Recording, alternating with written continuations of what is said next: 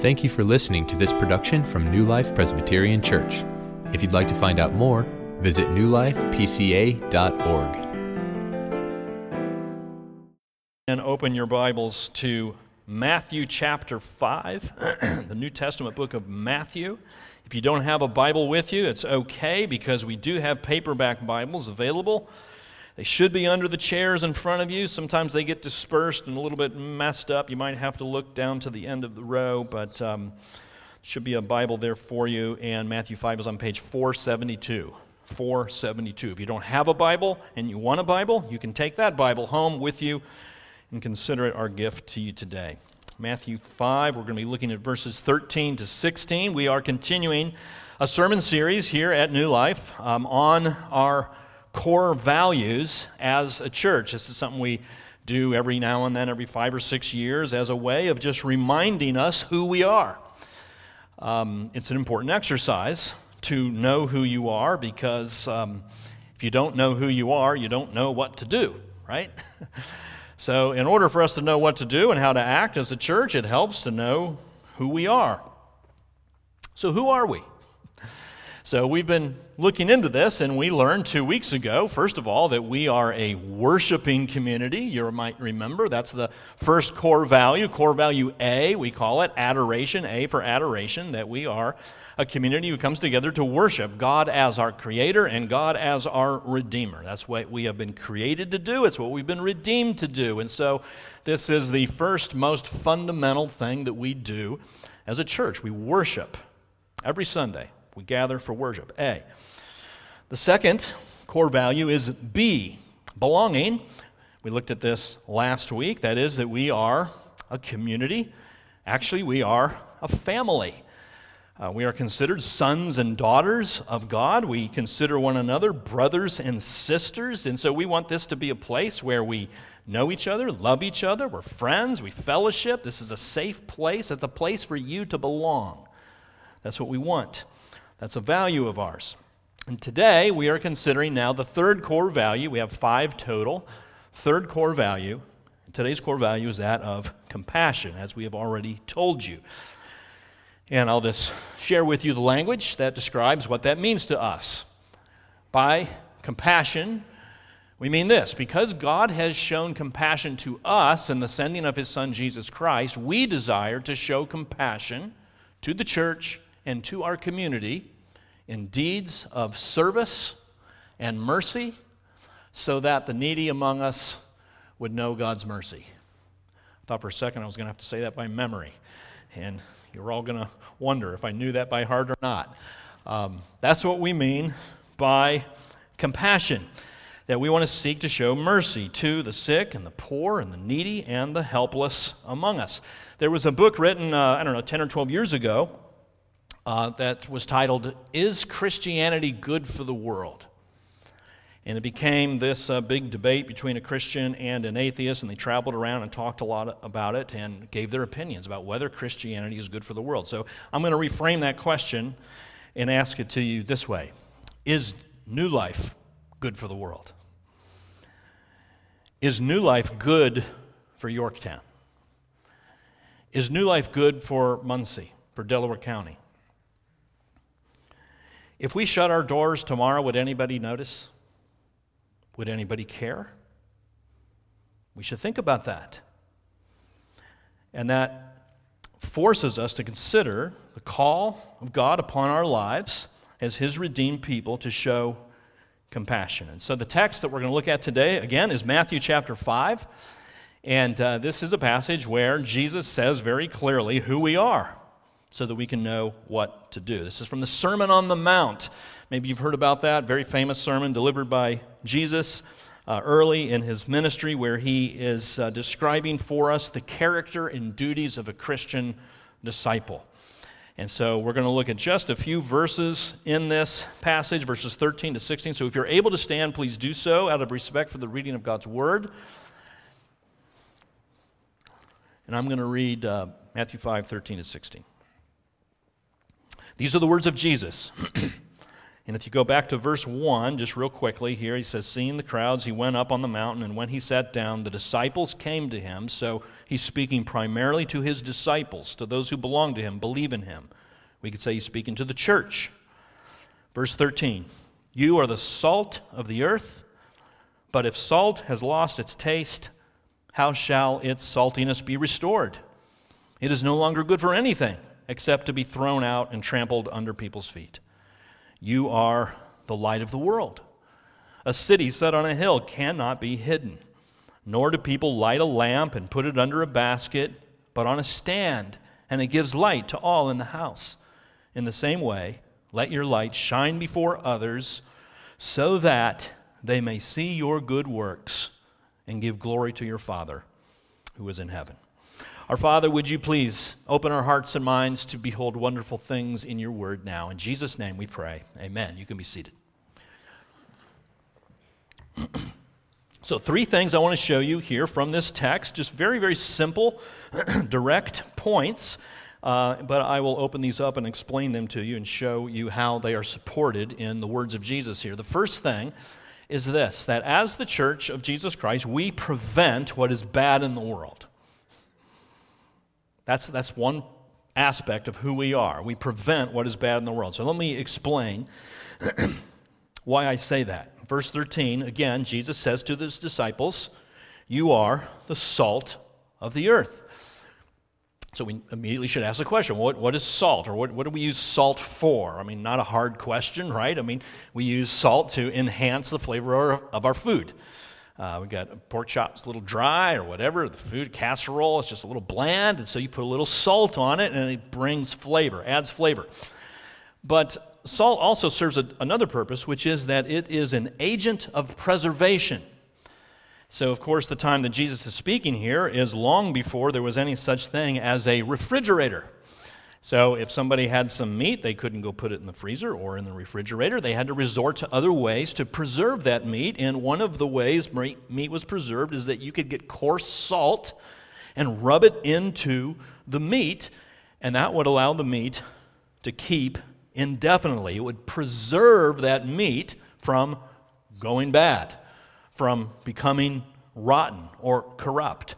And so the implications here of this metaphor, as Jesus is saying we are the salt of the earth, is that the earth tends to go bad, or the world tends to spoil, it tends to decay, it tends to deteriorate morally. And as we look throughout the course of history, it's hard to argue with that as we see human history being one example after another of oppression and violence and poverty and racism and slavery and war. Right? I mean, we thought we'd kind of got to the point when we were done with nationalistic land wars, right? And then this week we hear about Russia invading Ukraine. It's like, here we go again. And now people are talking like this could be a world war. And Putin's looking at access to nuclear weapons, and it's just like, I thought we were done with this. Well, what the Bible says is that human beings are sinful to their core. That the human race has a big problem. It's a heart problem of sin and rebellion against God. Going back to Genesis chapter 6, the Lord saw that the wickedness of man was great in the earth, and that every intention of the thoughts of his heart was only evil continually. Not a very flattering picture of how God describes the human race. And so what God has done is he has established institutions to slow down that deterioration or to prevent it from going as bad as it could be. So we have families. God has instituted created the institution of the family. He has instituted government. One of the responsibilities of government is to prevent things from being as bad as they could be. But another institution that God has set forth is the church. And the church has many purposes, of course, but one of them is to be, according to Jesus, the salt of the earth, that we are to be a preserving agent in the world. So here's a commentator, R.V.G. Tasker. Christians are to be a moral disinfectant in a world where moral standards are low, constantly changing, or non-existent. Have you ever heard of a world where moral standards are constantly changing? It seems to be the world that we live in right now. And so Jesus says Christians are the salt of the earth. You're supposed to be presenting things from going bad. You're supposed to be preventing the culture from rotting. I mean, if you think more about this metaphor of salt, think about it. What is salt like? Salt is strong. You put salt on your food to make it taste better, but if you put too much salt on it, you don't want it anymore, right? I mean, just nobody likes things that are too salty. Salt has a sharpness. In fact, if you look up the definition to salty, you'll find that it's defined as being sharp or being biting. That there's almost a caustic nature to it, actually, and that's how Martin Luther described the presentation of the gospel. Luther said, the presentation of the gospel should be sharp and caustic. Because what is inherent in the presentation of the gospel is denouncing what is not right. And as Luther went on to say, we rub salt into people's wounds so that they will awaken to their need for a Savior. Now, friends, that is no excuse. Don't misunderstand me. That is no excuse for us as God's people to be rude or to be impolite or to be insulting or to be disrespectful. 1 Peter 3 is very clear that Christians should respond to questions that come to them with gentleness and respect. That should always characterize us as believers, gentle, respectful. So when Jesus says, you are the salt of the earth, I think what he's primarily referring to is the message of the gospel that we have inherited, because the gospel message is, by its nature, salty. I mean, think of the things that we believe as Christians. We don't say that human beings are basically good. Scripture doesn't allow that. People are born into this world sinful, with a natural rebellion against God. We say that there is a place called heaven, but we also say there is a place called hell. It's a real place, and some people go there. That's a salty message. We say that there is one way to be reconciled to God, and it is through the work that God has done in the person of His Son, Jesus Christ, and His life, death, and resurrection from the dead. And there's no other way to be reconciled to God. That's salty. We even say in this day and age that marriage is for one man and one woman. And that also is a very salty message. And here's been the temptation for the church throughout history, is to always want to appease the world and become like the world so that there is very little difference between us and the world, to become increasingly worldly and to be accepted and received by the world. And friends, the more we do that, the more worthless we become. Because if you look at what Jesus goes on to say at the end of verse 13, actually right after that first phrase, you are the salt of the earth, but if salt has lost its taste, how shall its saltiness be restored? It is no longer good for anything except to be thrown out and trampled under men's feet, under people's feet. If we lose our saltiness, friends, we have nothing to offer.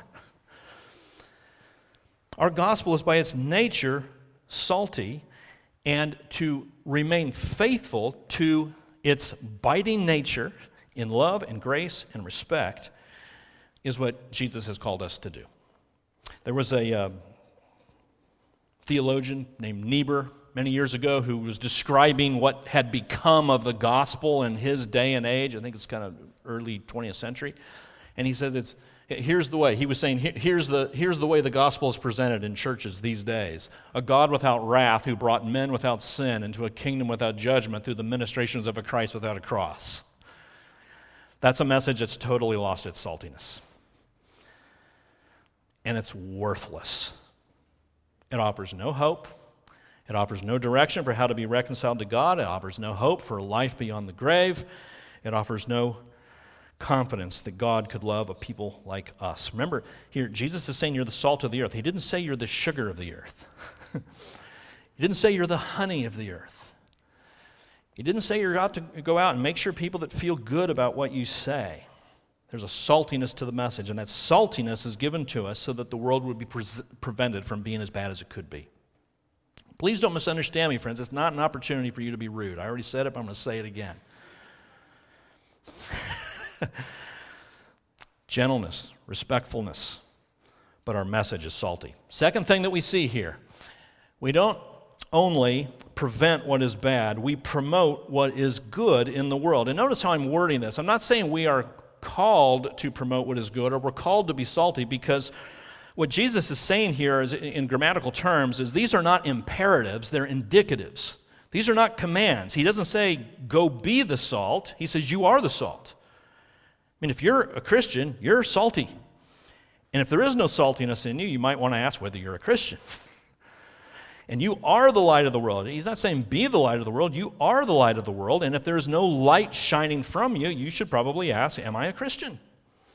Because these are statements of who you are. So here we are. We promote what is good in the world. So the function of salt here is more negative. It prevents decay. The function of light is more positive. It's more proactive. It illuminates the darkness. So verses 14 and 15. Jesus goes on, you are the light of the world. A city set on a hill cannot be hidden, nor do people light a lamp and put it under a basket, but on a stand, and it gives light to all the house. So light acts differently than salt. Salt more passive, but light penetrates the darkness. It's not passive. It's not hidden. In fact, if you hide the light, what an absurd thing, a more absurd thing could you imagine? That's what Jesus says. People don't put a light under a basket. Can you imagine getting a lamp and turning it on and then putting it in your closet and shutting the door? I mean, that would be ridiculous. A light is meant to shine, to give light to the whole house. It engages, it penetrates, it pushes back, it overcomes the darkness. It's more proactive in that way. That's the very nature of light. I mean, you've all got cell phones, and you got that little light feature on your cell phone, and if you were to turn that little light on in this room, it would seem like there was nothing there. But have you ever turned that little light on when it's dark in the room? It's unbelievable how bright it seems. Even though it's a relatively weak light, but in the dark it seems strong, because it's the very nature of light to penetrate and push back the darkness. And so Jesus is saying, Christian, disciples, you're the light of the world. Now that's using a metaphor that's very frequently used in Scripture. It's just so common that I just want to show you here real quickly how you can basically give an entire gospel presentation just using the metaphor of light and darkness. So, for instance, John 3, talking about the problem of sin, people love the darkness rather than the light because their works were evil. That's a problem. People aren't naturally drawn to the light. They're naturally drawn to the darkness where their evil works can be hidden and not exposed. That's the sinful problem. But, thank God, John 8 tells us that Jesus said, I am the light of the world. So light has come into the world in the person of Jesus Christ. And he says, whoever follows me will not walk in darkness, but will have the light of light. So God sends the light into the world. Jesus is the light, but we also see a description of conversion here in 2 Corinthians 4. God, who said, let light shine out of darkness, has shone in our hearts to give the light of the knowledge of the glory of God in the face of Jesus. So conversion is an experience where God shines light into the darkness of your heart and gives you eyes to see. And then you're born again and you come to see Jesus as the light of the world and believe upon him for salvation. And then it goes on, because Ephesians 5 says, at one time you were darkness, speaking to those who have become Christians, but now you're the light in the Lord, so walk as children of light. And this is the task for all who call Jesus Savior. We are to walk in the light. So you might say, well, how do we do that? And we get a clue to that here in Matthew 5, because when Jesus says you are the light of the world, he goes on to define exactly what he means by that. So look at verse 16.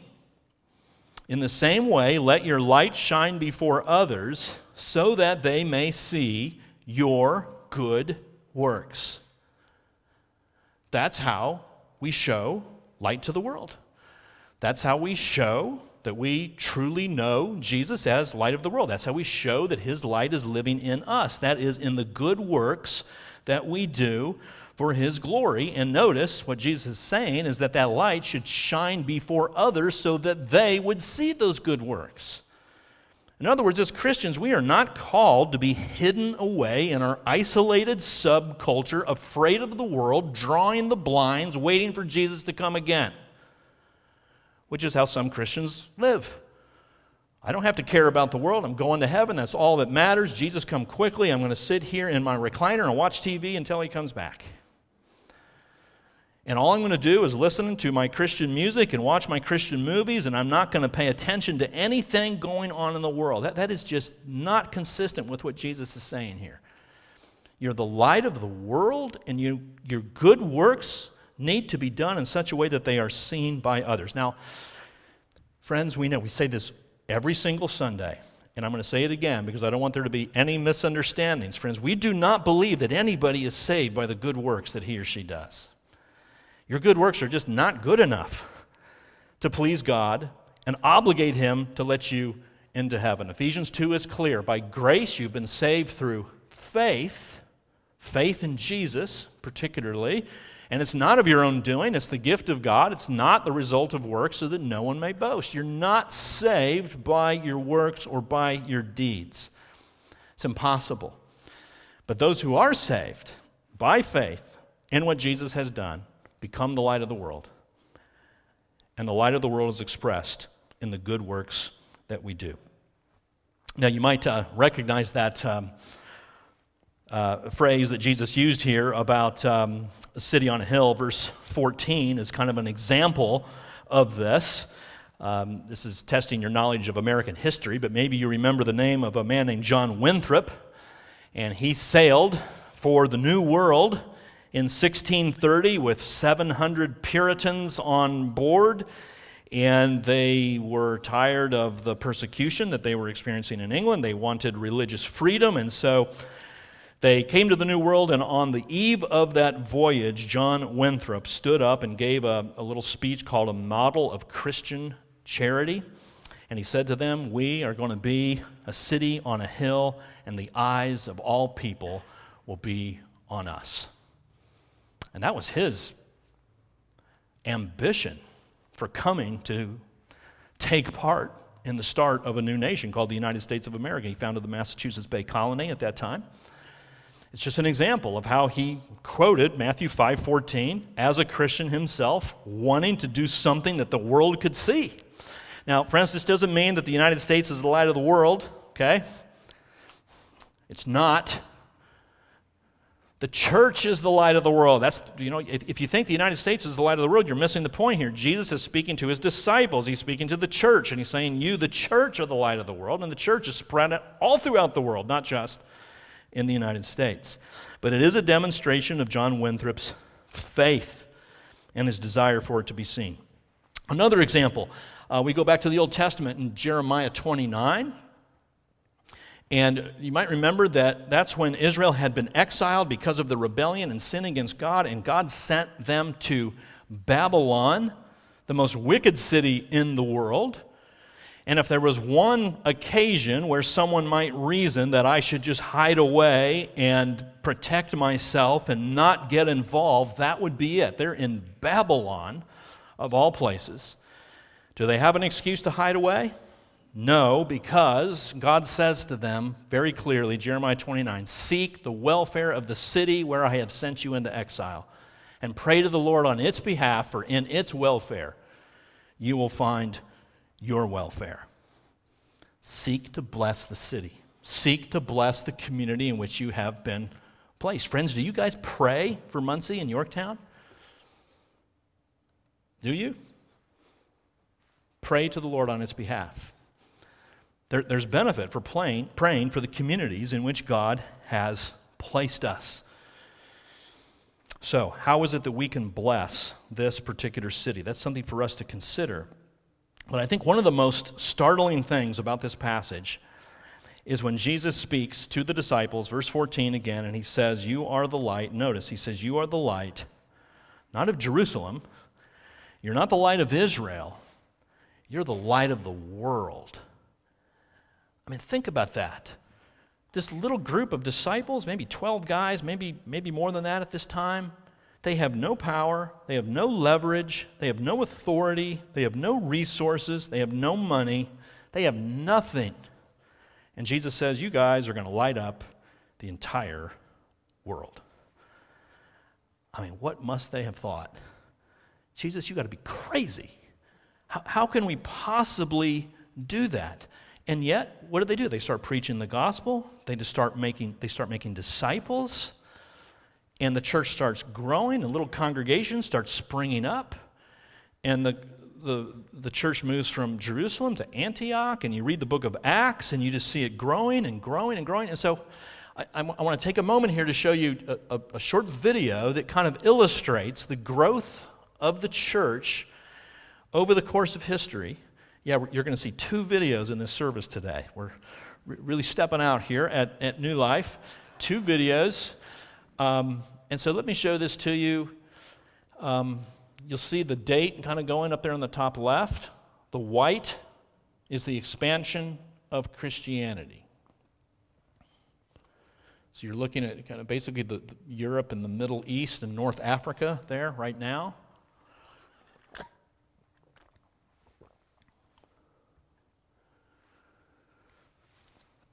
In the Middle Ages at this point, see other dynasties that have been springing up, taking root in different parts of the world. Again, the church, Christianity, is depicted by the white color.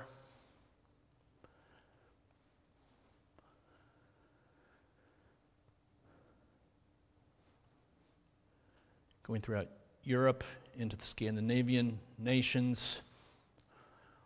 Always various setbacks throughout history. Now we're getting close to the time of the Reformation in the 16th century.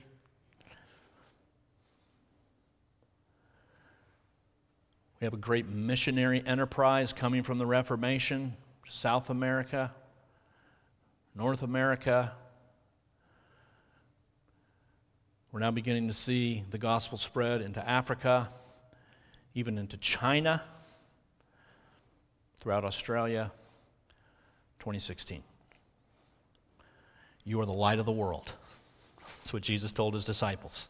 Now, we could quibble with this map, I understand. Am I suggesting, or is this map suggesting that all these nations are thoroughly committed Christian nations? No.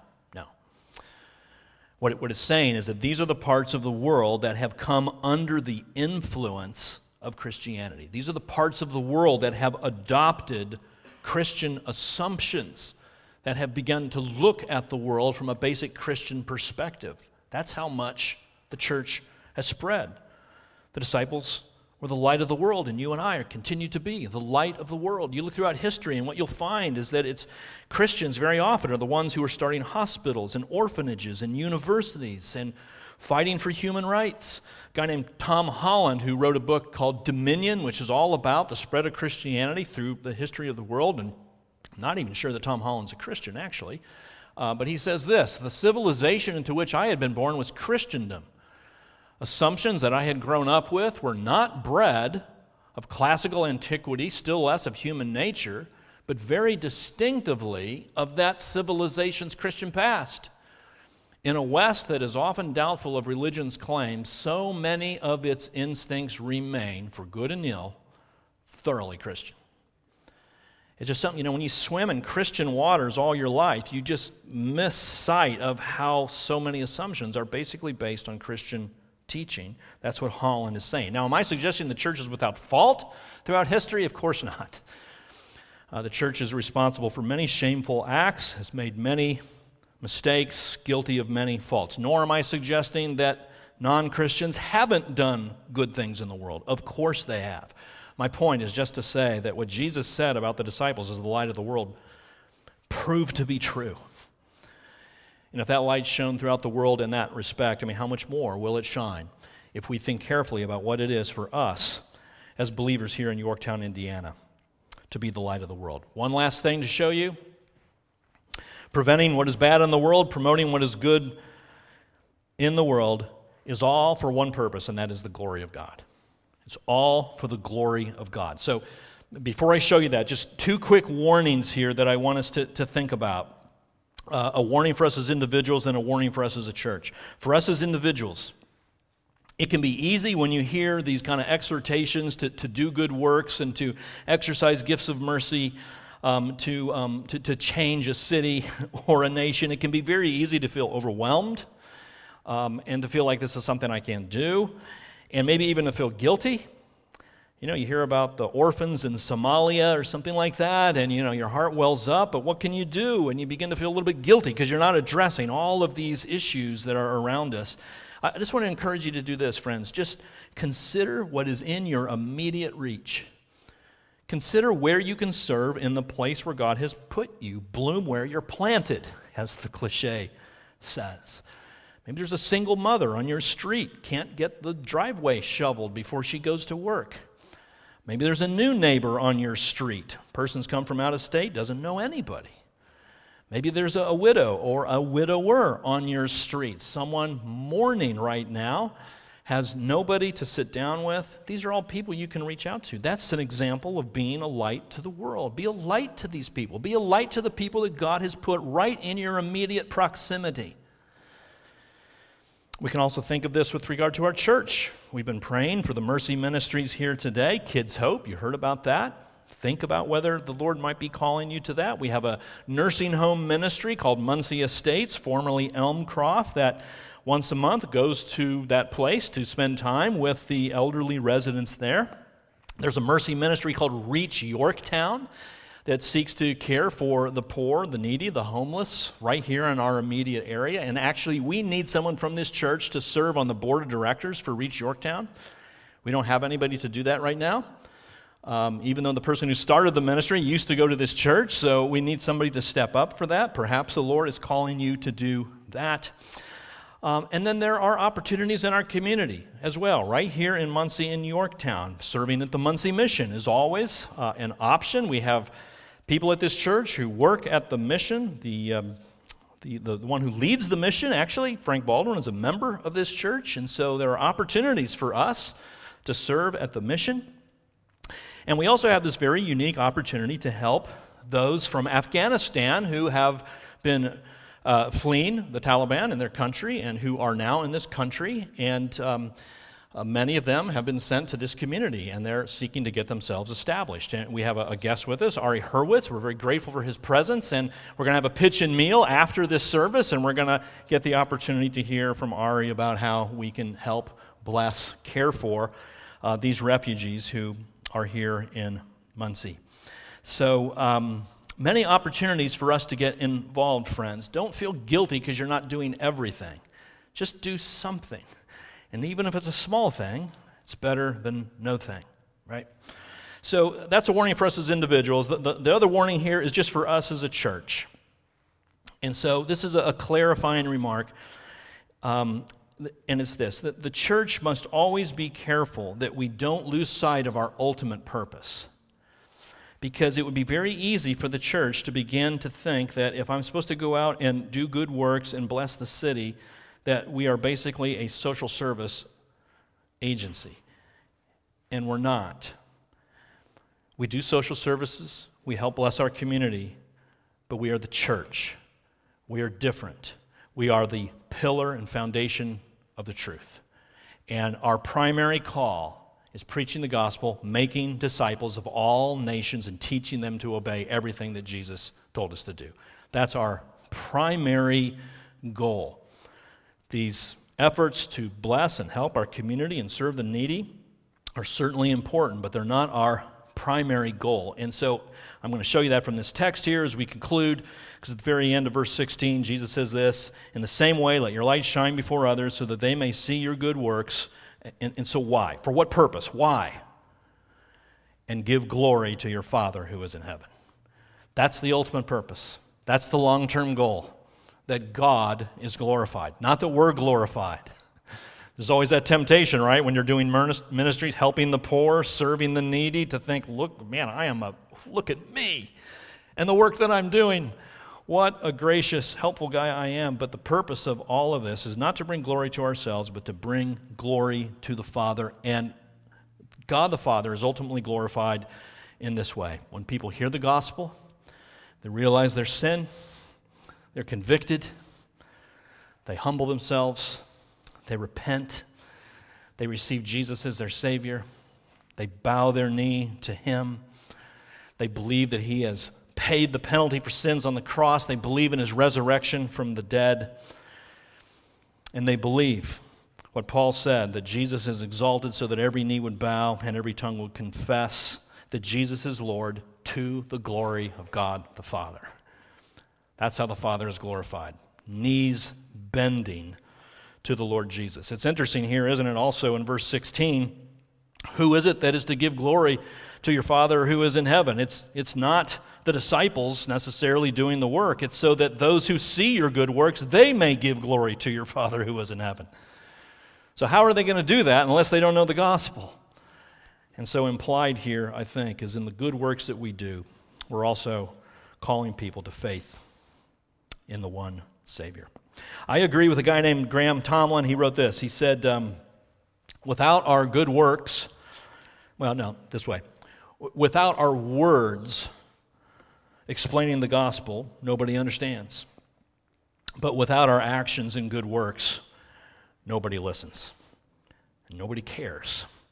So these two things must be brought together. So friends, let's be who Jesus says we are, salt of the earth, the light of the world, that all the world would bow the knee to Jesus and glorify God the Father in heaven.